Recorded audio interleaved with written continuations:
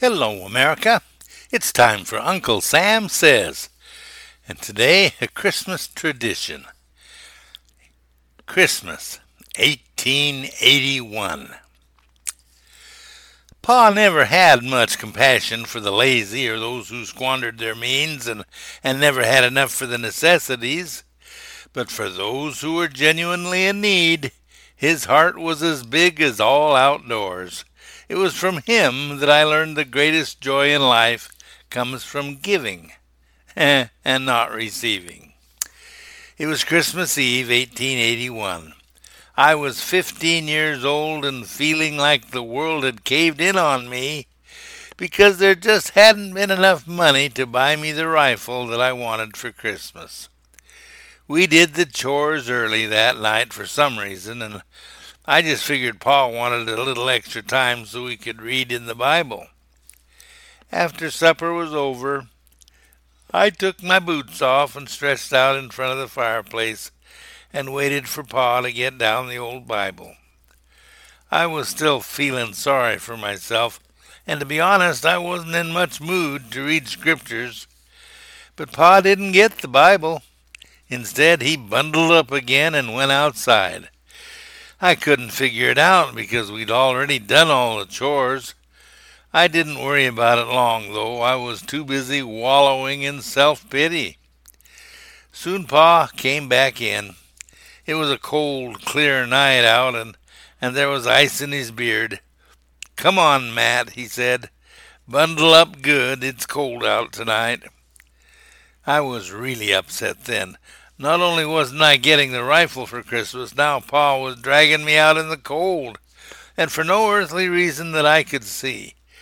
We'd already done all the chores, and I couldn't think of anything else that needed doing, especially not on a light night like this. But I knew Pa was not very patient at one dragging one's feet when he'd told them to do something.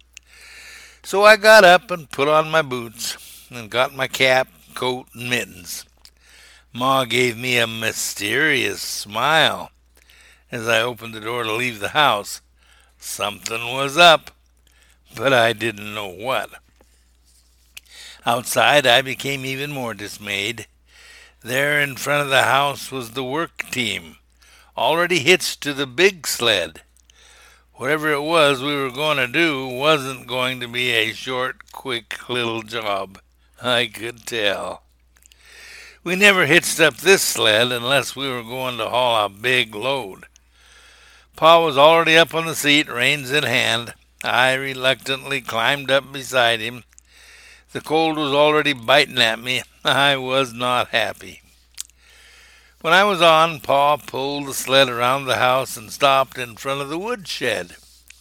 He got off and I followed. "I think we'll put on the high sideboards," he said. "Here, help me." The high sideboards? It had been a bigger job than I wanted to do with just the low sideboards on. But whatever it was we were doing, it was going to be a lot bigger with the high sideboards on. After we had exchanged the sideboards, Pa went into the woodshed and came out with an armload of wood. The wood I spent all summer hauling down from the mountain, and then all fall sawing into blocks and splitting. What was he doing? Finally I said something. "Pa," I asked, "what are you doing?" "You been by the widow Jensen's lately?" he asked. The widow Jensen lived about 2 miles down the road. Her husband had died a year or so before and left her with 3 children, the oldest being 8. Sure, I'd been by, but so what? "Yeah," I said. "Why?" "I rode by just yesterday," Pa said. Little Jakey was out digging around in the woodpile trying to find a few chips. "They're out of wood, Matt." That was all he said, and then he turned and went back into the woodshed for another armload of wood. I followed him. We loaded the sled so high that I began to wonder if the horses could pull it. Finally, Pa called a halt to our loading. Then we went to the smokehouse, and Pa took down a big ham and a side of bacon. He handed them to me, told me to put them in the shed and wait. When he returned, he was carrying a sack of flour over his right shoulder and a smaller sack containing something in his left hand. "What's in the little sack?" I asked. "Shoes. They're out of shoes. Little Jake, he just had gunny sacks wrapped around his feet when he was out in the woodpile. I got the children a little candy, too. It just wouldn't be Christmas without a little candy." We rode the 2 miles to Widow Jensen's pretty much in silence. I tried to think through what Pa was doing. We didn't have much by worldly standards. Of course, we did have a big woodpile, though most of what was left now was still in the form of logs that I'd have to saw into blocks and split before we could use it. We also had meat and flour, so we could spare that. But I knew we didn't have any money. So why was Pa buying them shoes and candy? Really, was he doing any of this? Why? Widow Jensen had closer neighbors than us. Shouldn't have been our concern. We came in from the blind side of the Jensen house and unloaded the wood as quietly as possible. Then we took the meat and flour and shoes to the door. We knocked. The door opened a crack and a timid voice says, "Who is it?" "Lucas Miles, ma'am, my son Matt. Could we come in for a bit?" Widow Jensen opened the door and let us in. She had a blanket wrapped around her shoulders. The children were wrapped in another and were sitting in front of the fireplace by a very small fire that gave off hardly any heat at all. Widow Jensen fumbled with a match and finally lit the lamp. "We brought you a few things, ma'am," Pa said, and set down the sack of flour. I put the meat on the table. Then Pa handed her the sack that had the shoes in it. She opened it hesitantly and took the shoes out, one pair at a time. There was a pair for her and one for each of the children. Sturdy shoes, the best. Shoes that would last. I watched her carefully. She bit her lower lip to keep it from trembling, and then tears filled her eyes and started running down her cheeks. She looked at Pa like she wanted to say something, but it wouldn't come out. "We brought a load of wood, too, ma'am," Pa said. He turned to me and said, "Matt, go bring in enough to last a while, and let's get that fire up to size and heat this place up." I wasn't the same person when I went back out to bring in the wood. I had a big lump in my throat, and as much as I hate to admit it, there were tears in my eyes, too.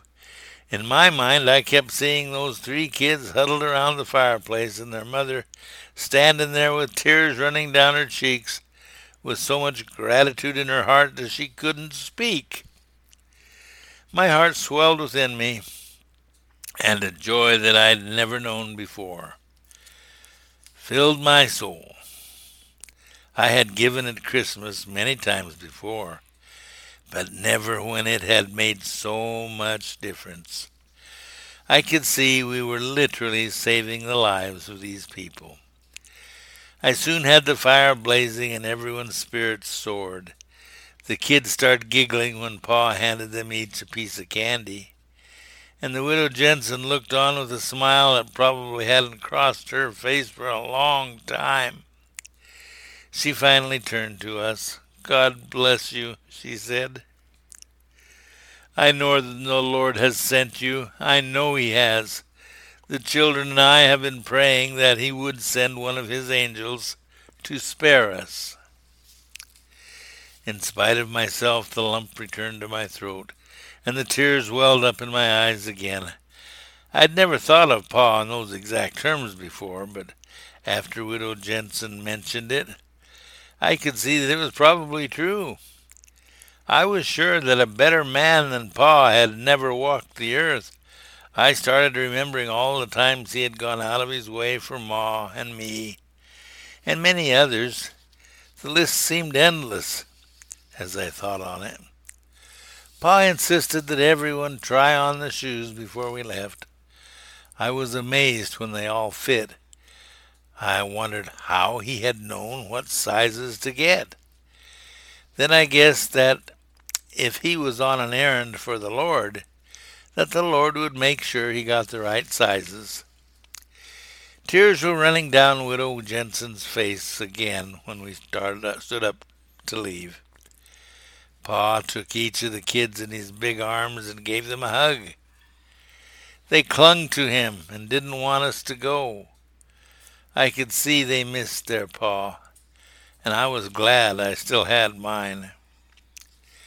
At the door, Pa turned to Widow Jensen and said, "The missus wanted me to invite you and the children over for Christmas dinner tomorrow. The turkey will be more than the three of us can eat, and a man can get cantankerous if he has to eat turkey for too many meals. We'll be by to get you about 11. It'll be nice to have some little ones around again. Matt here hasn't been little for quite a spell. I was the youngest. My 2 brothers and 2 sisters had all married and moved away." Widow Jensen nodded and said, "Thank you, Brother Miles. I don't have to say, 'May the Lord bless you,' for I know that he will."